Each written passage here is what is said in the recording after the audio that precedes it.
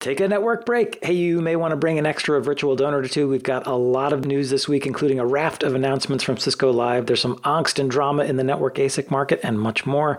We're sponsored today by Path Solutions. Have you ever had a user complain about a problem, yet your network monitoring system says everything's fine? That means your monitoring system doesn't look deep or broad enough to know what's really going on. And if you want to know what's missing, we'll tell you more about it at the break. After the news, we have a sponsored Tech Bytes conversation with Aruba on the role of identity in security and why identity is a critical component of a zero trust approach to network access. And last but not least, join us on April 22nd. It's our first ever live stream event. We're live streaming with Alkira. The Alkira Network Cloud lets you deploy and manage single and multi-cloud networks with visibility, security, and governance all built in. And there'll be technical deep dives, roundtable discussions hosted by the packet pushers, use cases, customer scenarios, and more. You can register at packetpushers.net/livestream. It's a free event. Yeah, I'm looking forward to it. It's going to be our first one. We're going to do a couple of them this year. And basically, a lot of people have asked us to do live podcast recordings, and we've always shied away for lots of reasons, largely to do with quality and the difficulty of finding guests who are willing to be seen, and to do things live is not, it is not easy for people. Yep. To sort of face up to 10 to 12,000 people. Live, so we don't like it. But we've decided to create special events. There'll be a handful of them this year. And this is our first one with Alkira, who is doing a really neat thing for multi-cloud networking, which I like. I like the style of this. It has a particular approach that I think is going to be very useful going forward. And it's not obvious how it works, and it needs explanation. Yeah, so go to packetpushers.net/livestream to register, and we hope to see you there. All right, well, let's kick off the news with Greg. It was April Fool's yesterday, the day before we recorded, and you just wanted to make it a comment about corporations and April Fool's jokes. Yeah, I'm not a fan of April Fool's, largely because when I grew up, I was often picked on and pranked, as the kids used to run around and say, oh, but it was just a prank. But it wasn't. It was vile and disgusting bullying, right? Right. And so April Fool's to me is just a rehash. It's an opportunity for bullies and people with less than pleasant personalities to bully people and call it a prank. And so I am violently opposed to it. And basically any form of prank is about lying and deceit and falsehoods. True? Those are strong words, yeah. But I understand your point, yes. I guess it depends on the spirit in which it was undertaken. But even if it's delivered, people who are the butt of pranks often end up with some sort of emotional or mental damage. Yeah. So if you haven't thought about pranking from that point of view, instead of you think it's funny for you, have you ever thought about what it's like for the person being pranked? Yes, you have to consider how it lands. And I'm actually very tempted one year to take all of the April Fool's announcements and treat them as absolutely serious news and see how funny that sounds. Maybe that would help end the practice. I don't know. But I believe that pranking and bullying are the same thing, basically. All right. And so, yep. Yes. So corporations, please don't do April Fool's gags. It's not fun.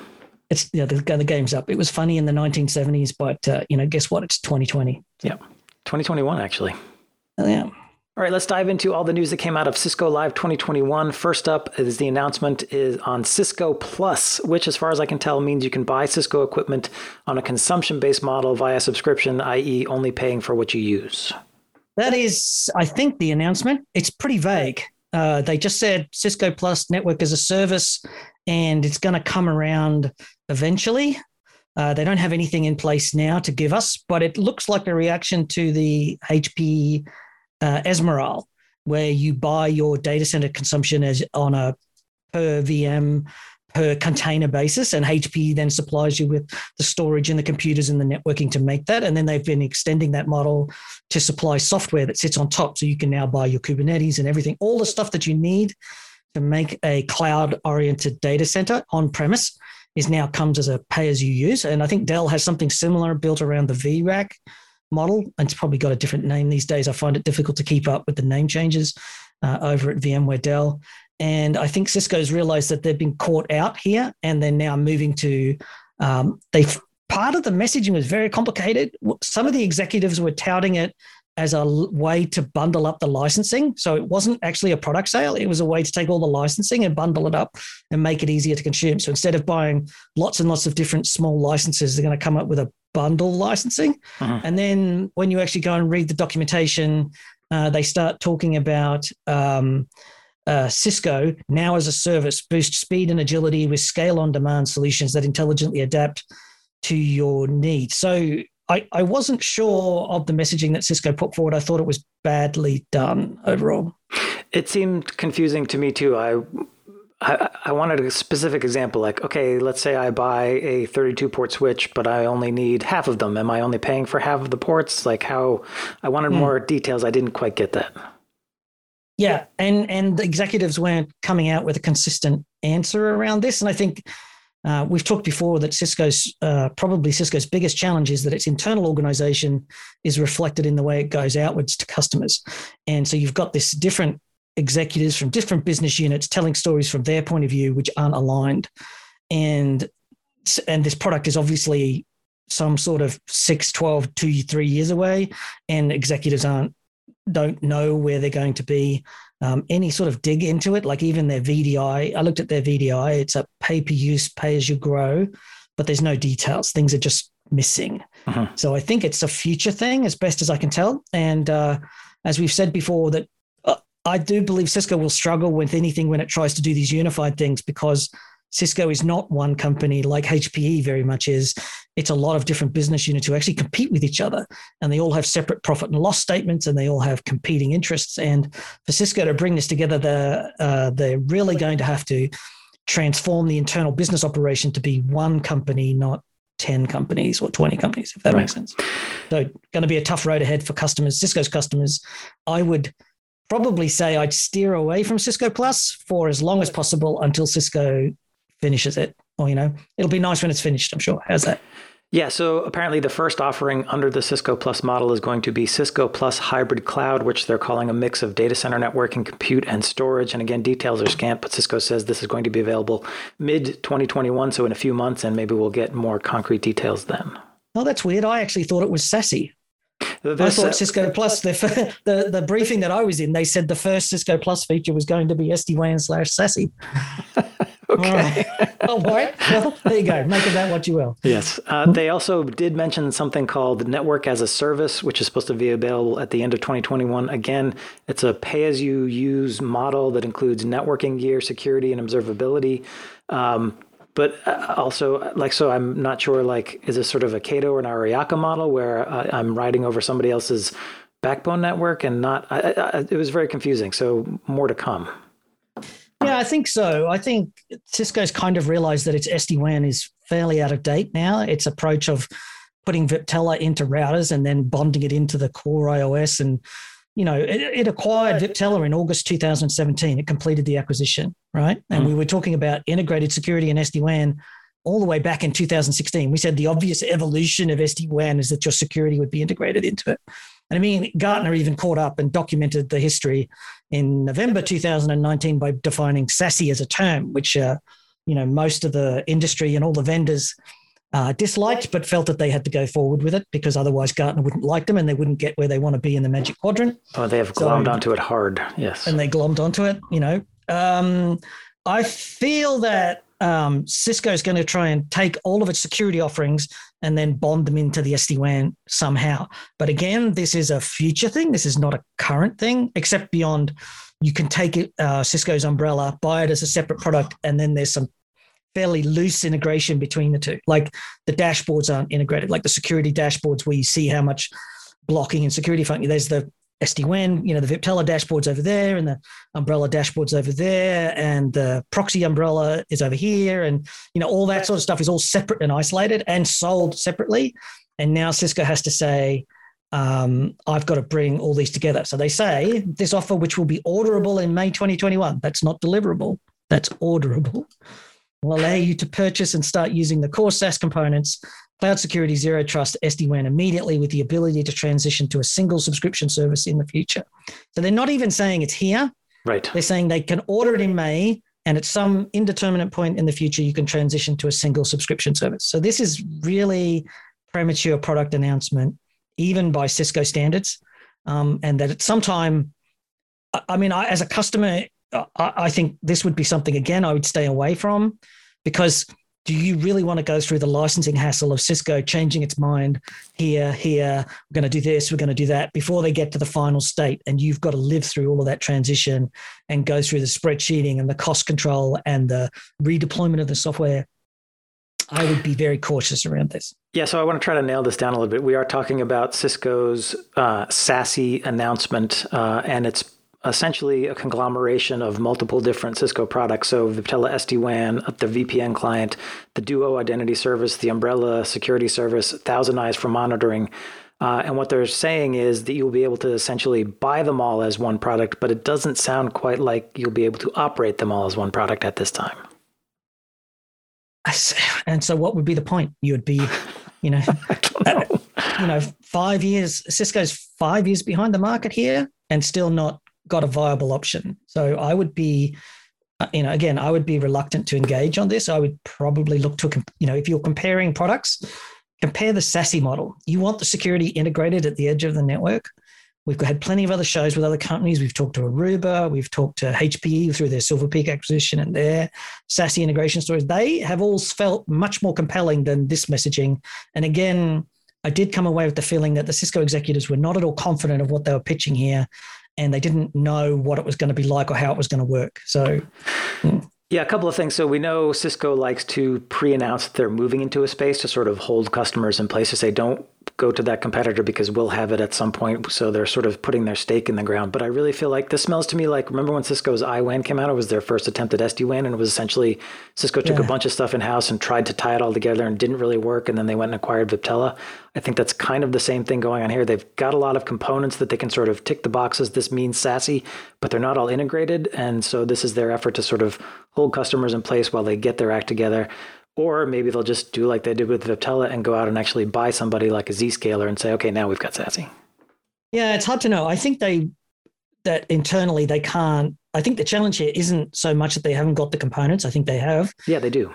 I think the challenge here is getting the internal organization to cooperate. By and large, internally, Cisco internally doesn't cooperate with each other very well. Mm-hmm. And somehow the organization is resistant enough to change to struggle here. So I would just wait for that to happen out. Wait for as long as you can. If you're committed to the Cisco product line, which is perfectly fine, probably delay until it's clear that this is progressing in a particular direction that you can survive. Yeah, exactly. All right, Cisco also announced a new option from its Duo Identity Services platform to replace passwords with either biometrics or USB security keys, such as the YubiKey. The biometric options include a touch-based biometric or Face ID. So the idea of using smartphones as two-factor authentication, which is just what this is. So when you press Touch ID on your Apple or Face ID or similar sorts of functionality on your Android, there's always been apps that they would pop up and give you a message, and you type in a code or something. Mm-hmm. I think Cisco is just announcing that it's caught up with that. Yes, and they're touting it as getting rid of passwords using other alternatives, which have been around. Yeah, the advantage here is that Cisco's a big company. As a $50 billion valuation, it can sort of stand toe to toe with Apple and Google here and do buddy deals, right? Friend to friend, big company to big company deals here. Mm-hmm.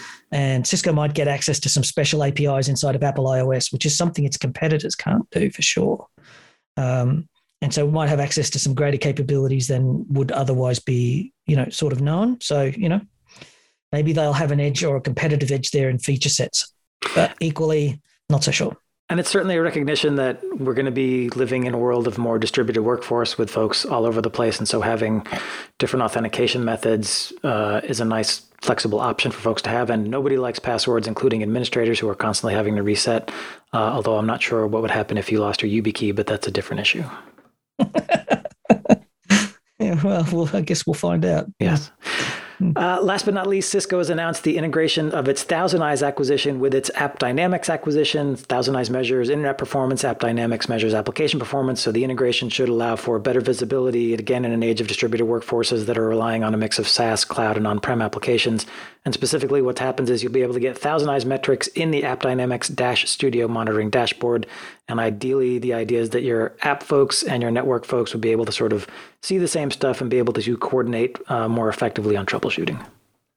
And this was a piece of the announcement which was very exciting and came across really well. So the App Dynamics people seem to be well organized and well structured. Thousand Eyes was put into the App Dynamics business unit. So it's definitely aligned in terms of that sense. And they've rapidly integrated into the App Dynamics product. They've been touting the integration for a couple of months now. And It's only been not that long since they acquired them, really. So that's impressive. Yeah, they've had AppDynamics for a couple of years, but Thousand Eyes was pretty recent.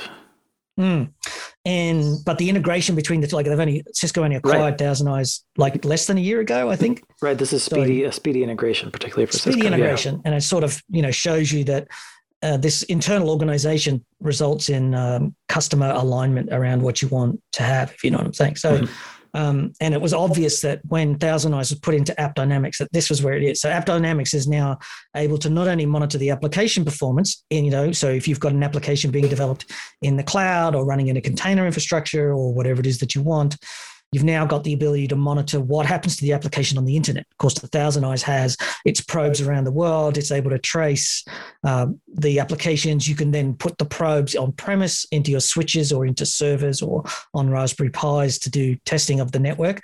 And so now you can start to monitor the end-to-end performance of the application, including the network. So getting network visibility, or as they call it, observability, which is all the rage amongst app developers to call it observability. Yes. Fashion everything. Yes. Yeah, and as part of that, Cisco also announced that Thousand Eyes agents can run on Catalyst 9300 and 9400 switches. So using that as an agent to get to measure specific links. If I remember rightly, that was always possible. The Catalyst 9300, 9400 supports containers, and Thousand Eyes had agents that could go into those containers. But that was a third-party separate process. I believe this announcement to be saying that's now standard feature. So the Thousand Eyes agents are now in the code. You just tick a box and it's up and running. So not exactly an innovation, more of an extension of, well, we own it, we should turn this on by default sort of thing. Yeah, but I am happy to see this kind of integration happening quickly. It makes a lot of sense. It's a nice unification of these two units and hopefully should actually deliver some value. Yeah, for sure. Definitely. So links to all of these announcements will be in the show notes for this show, Network Break 327. There's also a story in there by Kurt Marco, who has a good overview of the AppDynamics and Thousand Eyes integration if you want more details.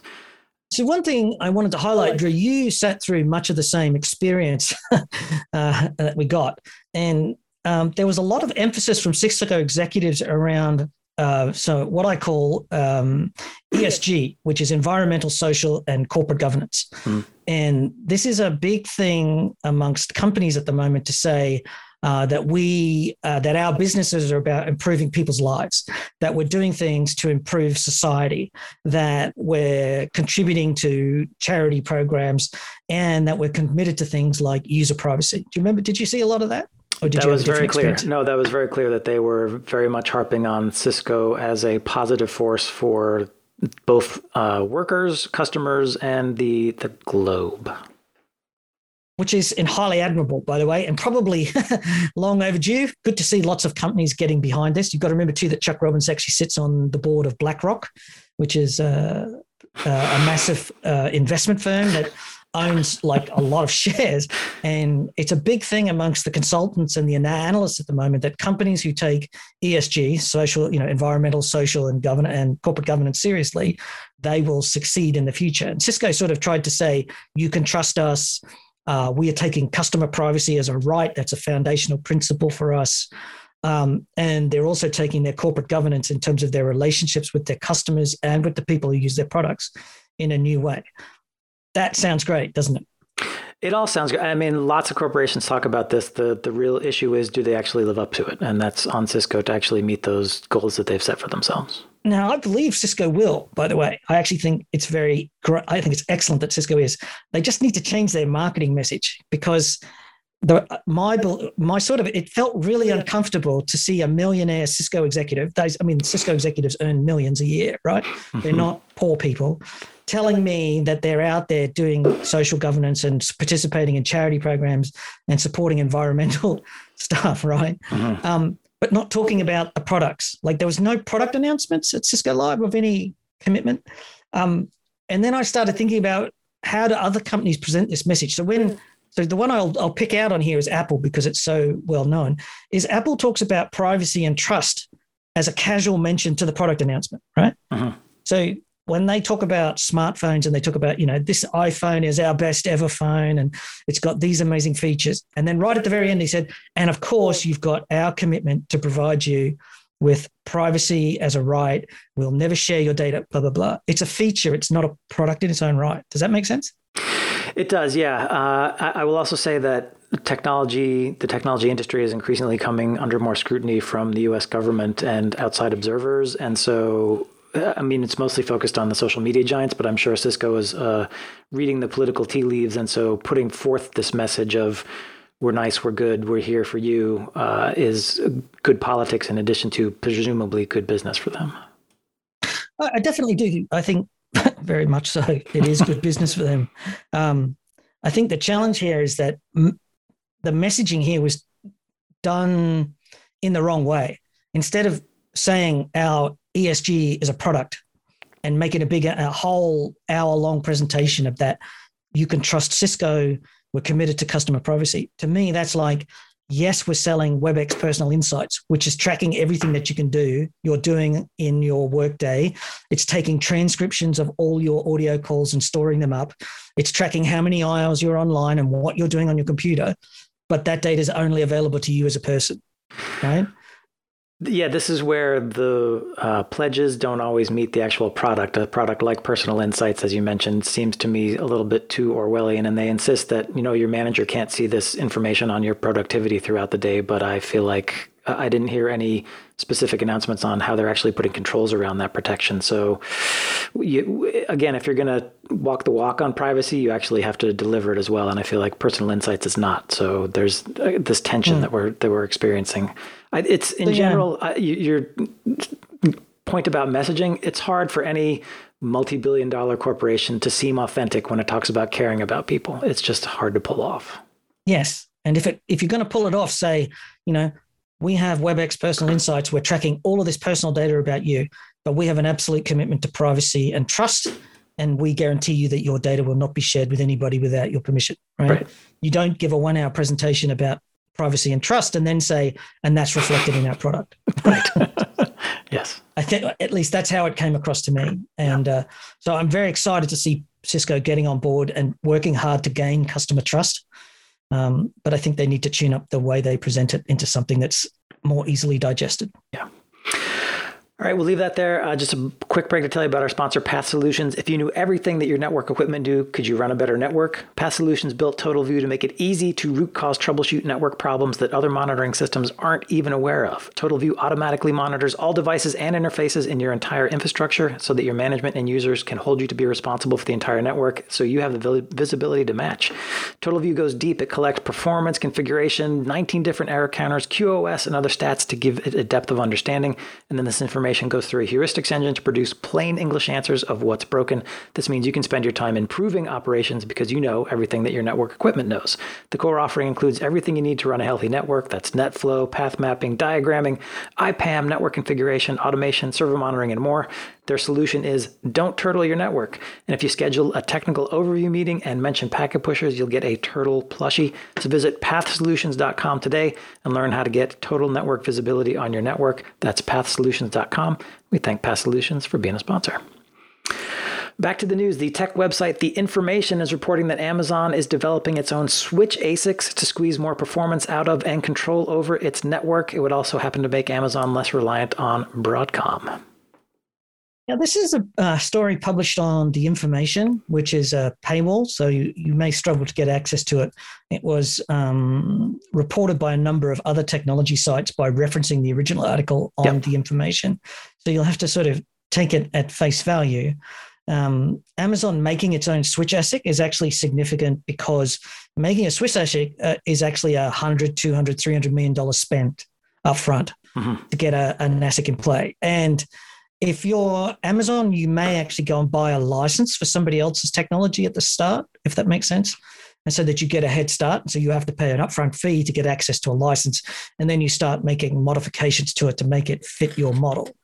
If you're thinking how that sounds a bit weird, think about how Apple has taken the ARM CPU in its smartphone, if you're tracking Apple's smartphones, and how they've managed to take the ARM and change the way that the chip build out on the die is highly customized for their particular needs. And I suspect Amazon will do something similar. It will go and talk to one of the existing foundries and say, we want an ASIC. Can we buy a license, an outright license? We'll pay you a one-off fee, and then start iterating around that. So some details around this. Amazon did acquire a chip design company called Annapurna Labs back in 2015, and Annapurna has since designed ARM processors and NICs that Amazon uses in its servers. So it does have some design chops, but as you mentioned, it's not just the design. You also have to go to a fab to build it out. We also know that Broadcom, has issues with a lot of the companies it supplies to because it is a very tough competitor. Yeah, Broadcom's got a pretty rough reputation in the industry. It likes to bully its customers. Like, in fact, the whole ASIC maker industry, we've said before that Intel, Broadcom, Qualcomm, they want to take control of their customer, of the consumer, not the customer. Customer is the middleman. And so what they do is they don't sell the chip to the company and then let them do whatever they want with it. They license it to them. So when you buy the ASICs and you're allowed to sell them on, but you actually have licensing conditions attached to them. You're not allowed to sell this product to do anything other than what the license says. Right. So when a switch company buys a Broadcom, Trident chipset, they're only allowed to use it in this configuration with these modes. And then to maintain further control, Broadcom, and the same exists for all the other ASIC makers at this point in time, they provide a binary blob of software that sits between the network operating system and the ASIC. And that is the only way that the vendors can get through to the core. And that is a licensed piece of software. And if you lose it, you can get around it by buying a license to write directly to the ASIC. And some companies like Cisco, and I think Juniper might have that. But Broadcom still has licensing terms where they can revoke your access to use the ASIC, as we learned with Cumulus Networks late last year when they were acquired by NVIDIA. Right. And so if Broadcom is taking an aggressive position, and the article actually quotes, but that relationship is frosty, according to the report, in part because Broadcom CEO Hock Tan is known for hardball negotiation tactics, including surprise price hikes, pressing for exclusivity deals, and dramatically extending lead times if customers push back. So imagine being a networking vendor, committing to delivering, to rolling out a product in 6 months, and then Broadcom turns up and says, we want 20% more. And you say, you can't pay 20% more. So, well, it'll be 12 months until you get the product. That's a nice roadmap you have there. It'd be a shame if anything happened to it. Exactly. And I've heard stories pretty consistently for 5 years about Broadcom and how the vendors have been somewhat reluctant to engage with Broadcom, but on the other hand, they feel trapped because that's the ASIC that's going out there. And once they've written their software for it, they're kind of stuck with it. Yep. So I imagine that if AWS is the one company who can easily afford $250 million to roll out its own ASIC, whether this will change the Broadcom, Marvell, Intel approach to selling ASICs, who knows? But there are plenty of other ASIC makers out there. There's Marvell Prestera, Intel's Barefoot, of course, the Barefoot Tofino. Yep. We've got Innovium coming out with products, continuing NVIDIA Mellanox, of course, and as another maker, Nephos Taurus at the high end. These are the data center class. And in the campus, there's about another 10 makers of campus ASICs. So Broadcom doesn't have a lock on this market, but it does have a position where in the mindset of some customers, it is the leading ASIC maker, a bit like Intel, but that can be broken down if things don't go right. So I just find this notion of Amazon wanting to build its own ASICs kind of hard to believe, given that Broadcom is definitely not their only partner. And I'm also not sure how much more performance and optimization Amazon could squeeze out of building its own ASIC versus taking advantage of a programmable ASIC they could get from an Intel or an Innovium.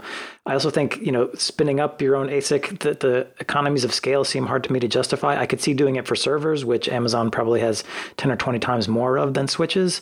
But building your own ASIC, maybe to me, this seems more like maybe Amazon is thinking about doing something with SmartNICs, or maybe Amazon is just sort of floating the story as some leverage against Broadcom when they negotiate. Yeah, I mean, sure, why not? If Broadcom's going to play hardball with them, why not play hardball back and just say, okay, we're going to make our own chips and leak that to the media and then see what Broadcom's reaction is. Right. But I suspect that, if you're going to go down that path, you've also got to be willing to take the the rough with the smooth. Yes, that's right. It's a big bold claim. So you do have to be prepared to maybe back it up a little bit. Yeah, as customers, you should know that Broadcom is a difficult supplier, and vendors sometimes struggle there, and sometimes vendors' delivery of networking products is actually due to circumstances outside their control, and it may actually be Broadcom's fault. And if the vendor does tell you there's not much we can do, the vendor did, that could actually be true. Right. The other thing is it's a tough time to get into any kind of silicon because of shortages. So again, I'm just a little bit dubious about this play, but we got a ton of links in the show notes if you want to read it for yourself. Well, I'll add one more to the link, Drew. There's a link here that I found just this morning. TSMC, which is the biggest chip maker in the world today, it's canceling its price cuts on chip manufacturing, but promising a $100 billion investment surge in the next 3 years.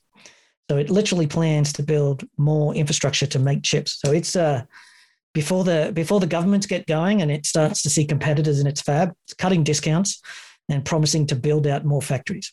Okay. Which is like, effectively, we want to build more of a monopoly, you know? Yeah, right.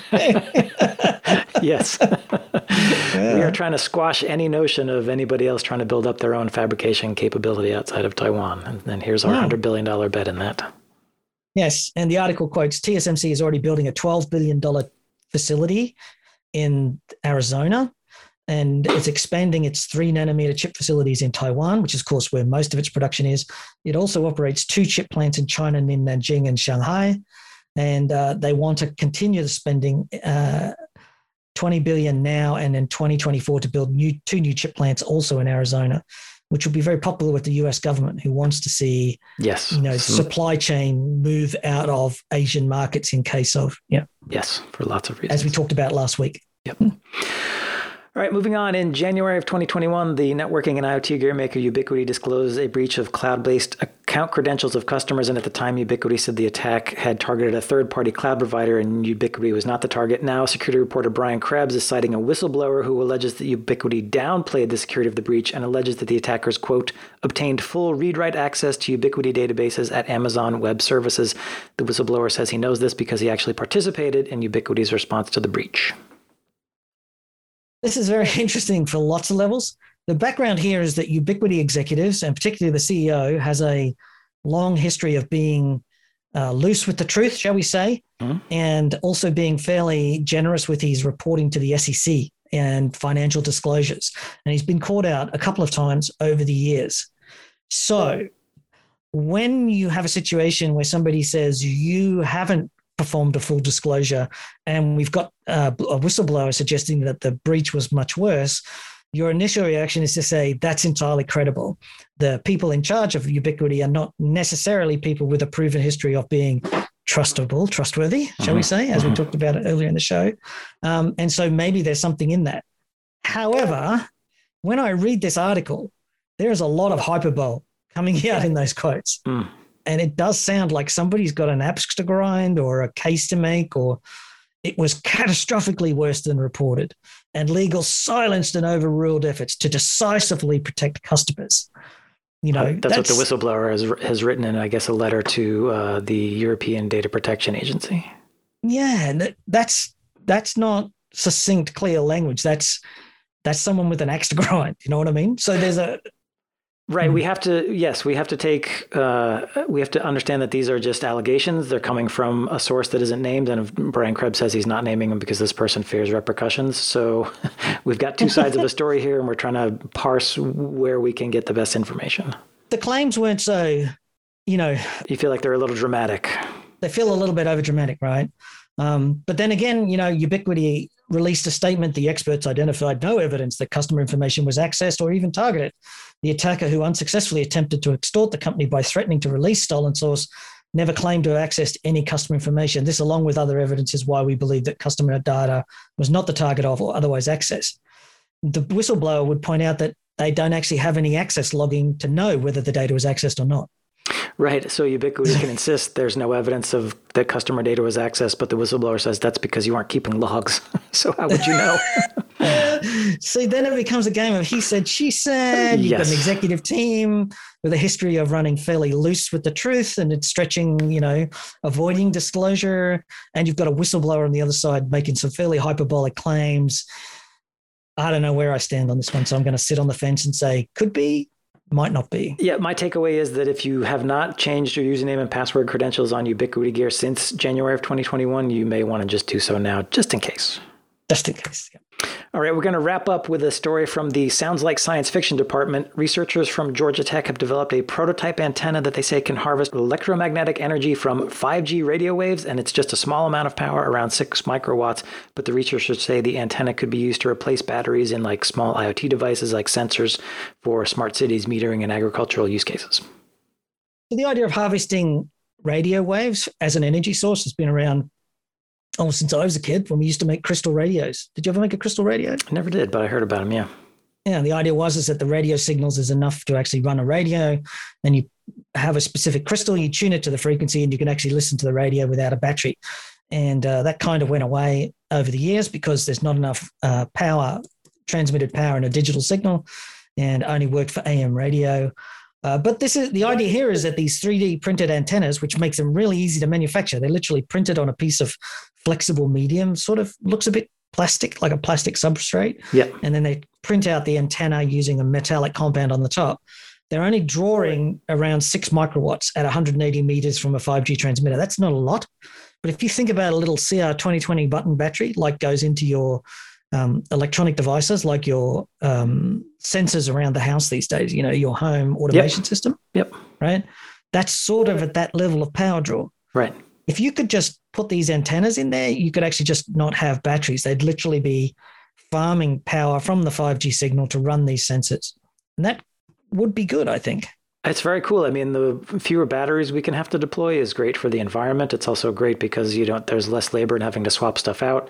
It does make a lot of sense if it's actually feasible for things like meters and sensors and other devices that would be distributed wide scale in dense urban environments. So if this does actually work, yeah, why not? Yeah, could be really, it's an interesting thing. Of course, 5G being 180 meters from a 5G transmitter is not actually all that far. You actually probably want, Yes. So hopefully they can iterate or make that somewhat better. There's plenty of reasons to question this, but this is the fun article in our show today. Something a little hopeful that a little step forward to environmental sustainability by getting rid of batteries actually might be kind of fun. And it's kind of a neat read. Have a read. Yeah, have a read. And the link also includes a link to the actual report that the Georgia Tech researchers released. I guess it's in an open access journal, so you can actually go see the deep technical details if you are interested.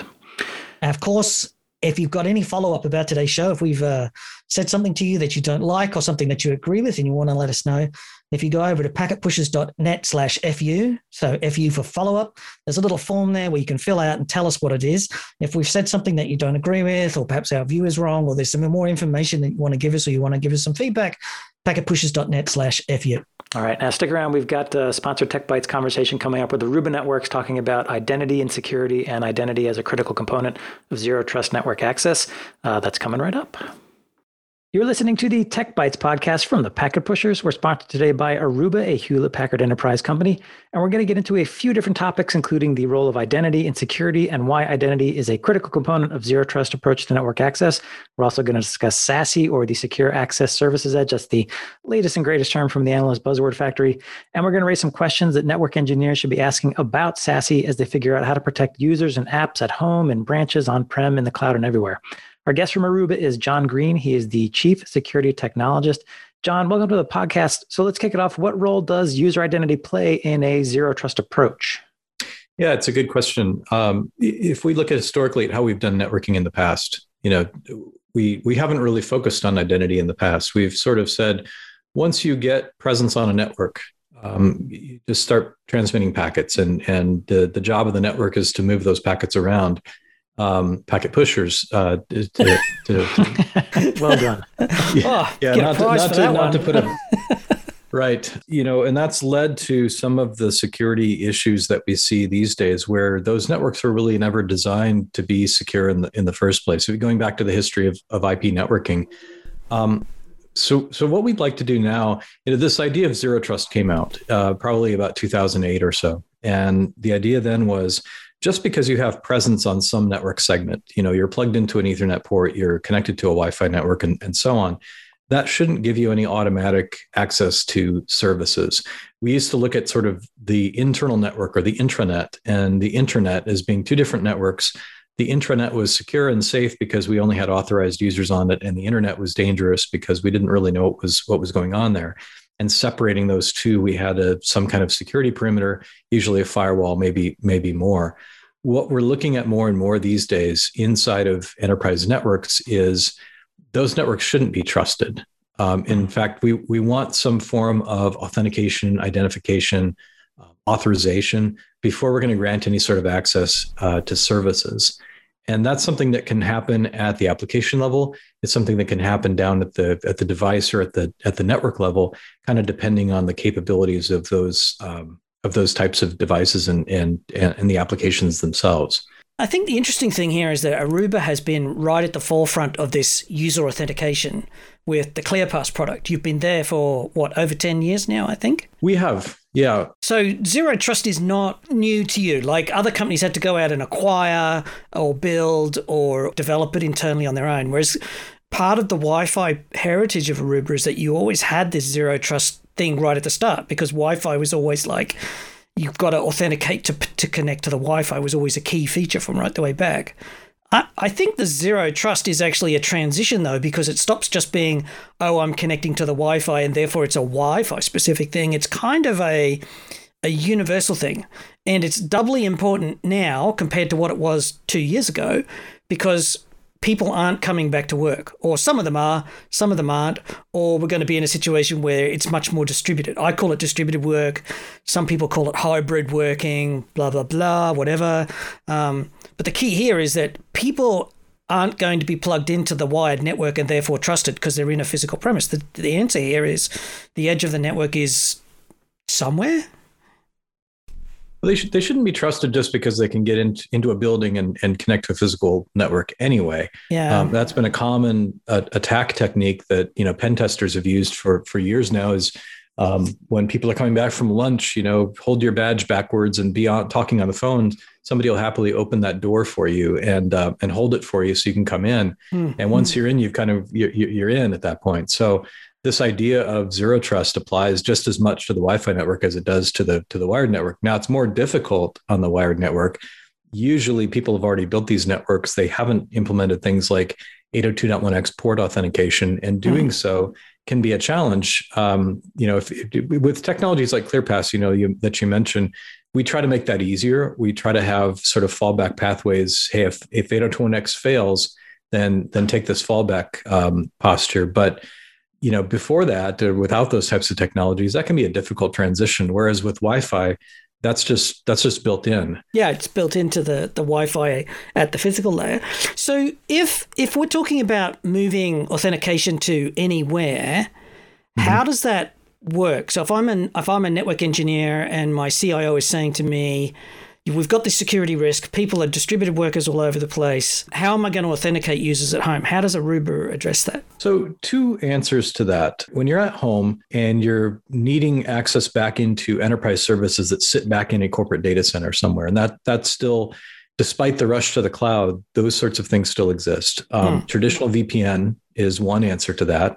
And there's a newer approach that some people call Zero Trust Network Access, or ZTNA, that is another way of doing that. And in actuality, if you look at ZTNA, it's kind of going back to the SSL VPN days. That's a little bit what it looks like, but it's essentially tunneling things over SSL, but on a per application basis. So taking some of the almost a CASB approach like you would use for cloud services and applying it to corporate access. But we still see an awful lot of traditional VPN. Or, in Aruba's case, we provide a product called the Remote Access Point, which says, think of it like a wired and a Wi-Fi access point with a hardware VPN client built into it, right, that you hand to an employee. So that's a common way of seeing things out there. For things in the cloud,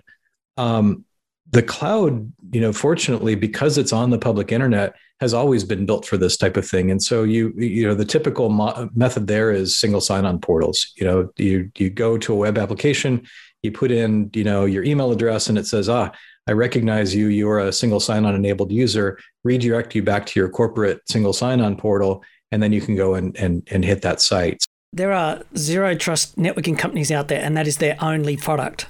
Correct. To put a web page in front of an existing web app and do the authentication separately. And that's why Zero Trust is one of these terms that, it means a lot of things to a lot of people. There is a definition that Forrester coined, and then they expanded on that. But the industry has taken that and run with it. And so I always try to bring it back to that that definition of just because you're connected to a particular network segment doesn't mean you have access to services. So that's what about, zero trust means. I think it's also true that we're also in a situation where we still have a lot of legacy devices, printers, IoT, sensors are coming onto the networks that may not support dynamic authentication. Does Aruba handle that? We do, and that's something we're going to be dealing with for a very long time. So there is a application-centric view of zero trust, which says move it all to the application layer. That ignores all of those types of devices that you just mentioned. And for that, we have to apply something at the network layer. In the old days, we called it NAC, Network Access Control. And sort of the industry went off on a tangent of what NAC meant and thought it was all about endpoint posture and that sort of thing. So I think the zero trust naming is probably a better term for it without confusing the issue too much. But effectively, we want to go through a process of identifying what's on the network, putting some type of authentication in place. And now that might not be 802.1x. It might just simply be MAC address. And we all know MAC addresses aren't safe, and they're not a safe authentication token. But if I back that up with an authorization profile that says, okay, we've identified you as a printer, the only thing we're going to let you do is printer things. You're going to talk to the print server and nothing more. And if we ever see you do anything more, that's a security incident. We've at least limited the damage that somebody can do if they try to break that system. But that also implies you've got the visibility to be watching that endpoint device and seeing what kind of traffic it's sending across the network. We do. And that's where, Wi-Fi devices, again, coming back to that, makes it really easy because you're bringing it back to a device that has deep packet inspection built into that. With wired networks, you've got varying capabilities there, but we have ways of doing things like tunneling traffic back to inspection points within a corporate network for devices that might be less trusted. So the key to that, though, is I want to configure, say, a 48-port switch and say every port is the same. Depending on what I plug into it, that's going to determine the behavior. So if it's a corporate laptop with a certificate at the other end, and I've got really good solid user identity for what's at the other end of that link, I'm just going to switch that traffic onto a corporate VLAN normally. If it's something that I have much less confidence in, I'm going to tunnel that back to something that can either do inspection or further enforcement. So I had teased SASE at the beginning of the podcast, and analysts and vendors both are talking a lot about it. One of the key benefits of saying is because we have these security and authentication services in the cloud, you don't have to backhaul traffic from like a branch or a home office for that security inspection layer. But do you see SASE as sort of the all or nothing proposal, like we're all going there, or are there reasons to still have some security infrastructure on premises? We can't. It can't be all or nothing. SASE makes a huge amount of sense when you've got cloud-hosted applications. So, sitting here as an HPE employee, we use Office 365 extensively. It would be silly for me to VPN my Office 365 traffic back to a corporate data center, send it through whatever sort of processing is going to happen there, and then send it back out to the internet. That negates a lot of the benefits of having it in the cloud in the first place. Right. Yet there's still security risk there. So we have a bunch of partnerships with different SASE type companies to provide those security services in the cloud. And for cloud hosted applications, that makes a huge amount of sense. But there are still applications that live inside the corporation. And for those, it makes little sense to send those off to a SASE inspection point when I'm only going to send it back down inside the corporation again, especially if it's not web traffic. The SASE engines tend to mostly be focused around web traffic. And we've got SAP thick clients in some cases inside the company still running. I don't know that they know what to do with that type of traffic. So no, I think it very much makes sense to look at what's the destination of this traffic and where does it need to go from here. We look at it from, looking at the branch office, for example, with SD-WAN, there's a lot more organizations now using internet transport to get, wide area networking services. There, it makes a lot of sense to have the intelligence to say, this is a application, it's voice over IP. I want to send it directly out to the internet, no security services at all, because there's such latency sensitivity, versus this other application. I actually want to forward this to Zscaler. So check the box, send it to Zscaler and have it done that way. And a third use case that says, backhaul this back to my corporate data center. There is a tension between the two ways to do SaaS, I think. And that is, there are companies like Zscaler where you send the traffic in and they can do this amazing inspection and deep analysis, and they have mystical magic that detects the bad things going on. Mm-hmm. But the reality is that you also need to do it at the edge, because in the real world is messy and incomplete, and there are devices that don't fit the model. So you're sort of saying Aruba's got a solution that does both. If you want to do the centralized, run it through a CASB company like Zscaler, then you can. But if you also need to support the features that the real world has and will have for the foreseeable future, there's a place for SASE at the edge. I think that's the case. I think, we as Aruba, we're primarily network infrastructure and network transport and moving the packets around to where they need to go. We're not providing those types of services like a Zscaler provides, but we have really intelligent ways to get traffic to Zscaler if that's where you want to send it. And it's literally one click kind of integration. What do you see as the relationship between Zero Trust and SASE? Are they separate? Do they need to be somehow integrated?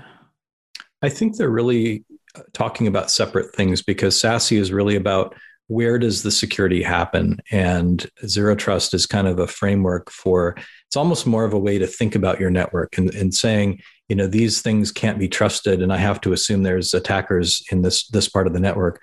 They're complementary to each other, and they're both driven off of identity very often. You can certainly do a lot more with SASE if you can attach a user identity to an individual network stream versus having kind of generic IP traffic flowing in. But I think they really are separate things. Are there cases where ZTNA and SASE may not make sense? I think there's still a lot of legacy applications that are in corporate environments and probably will be for a very long time.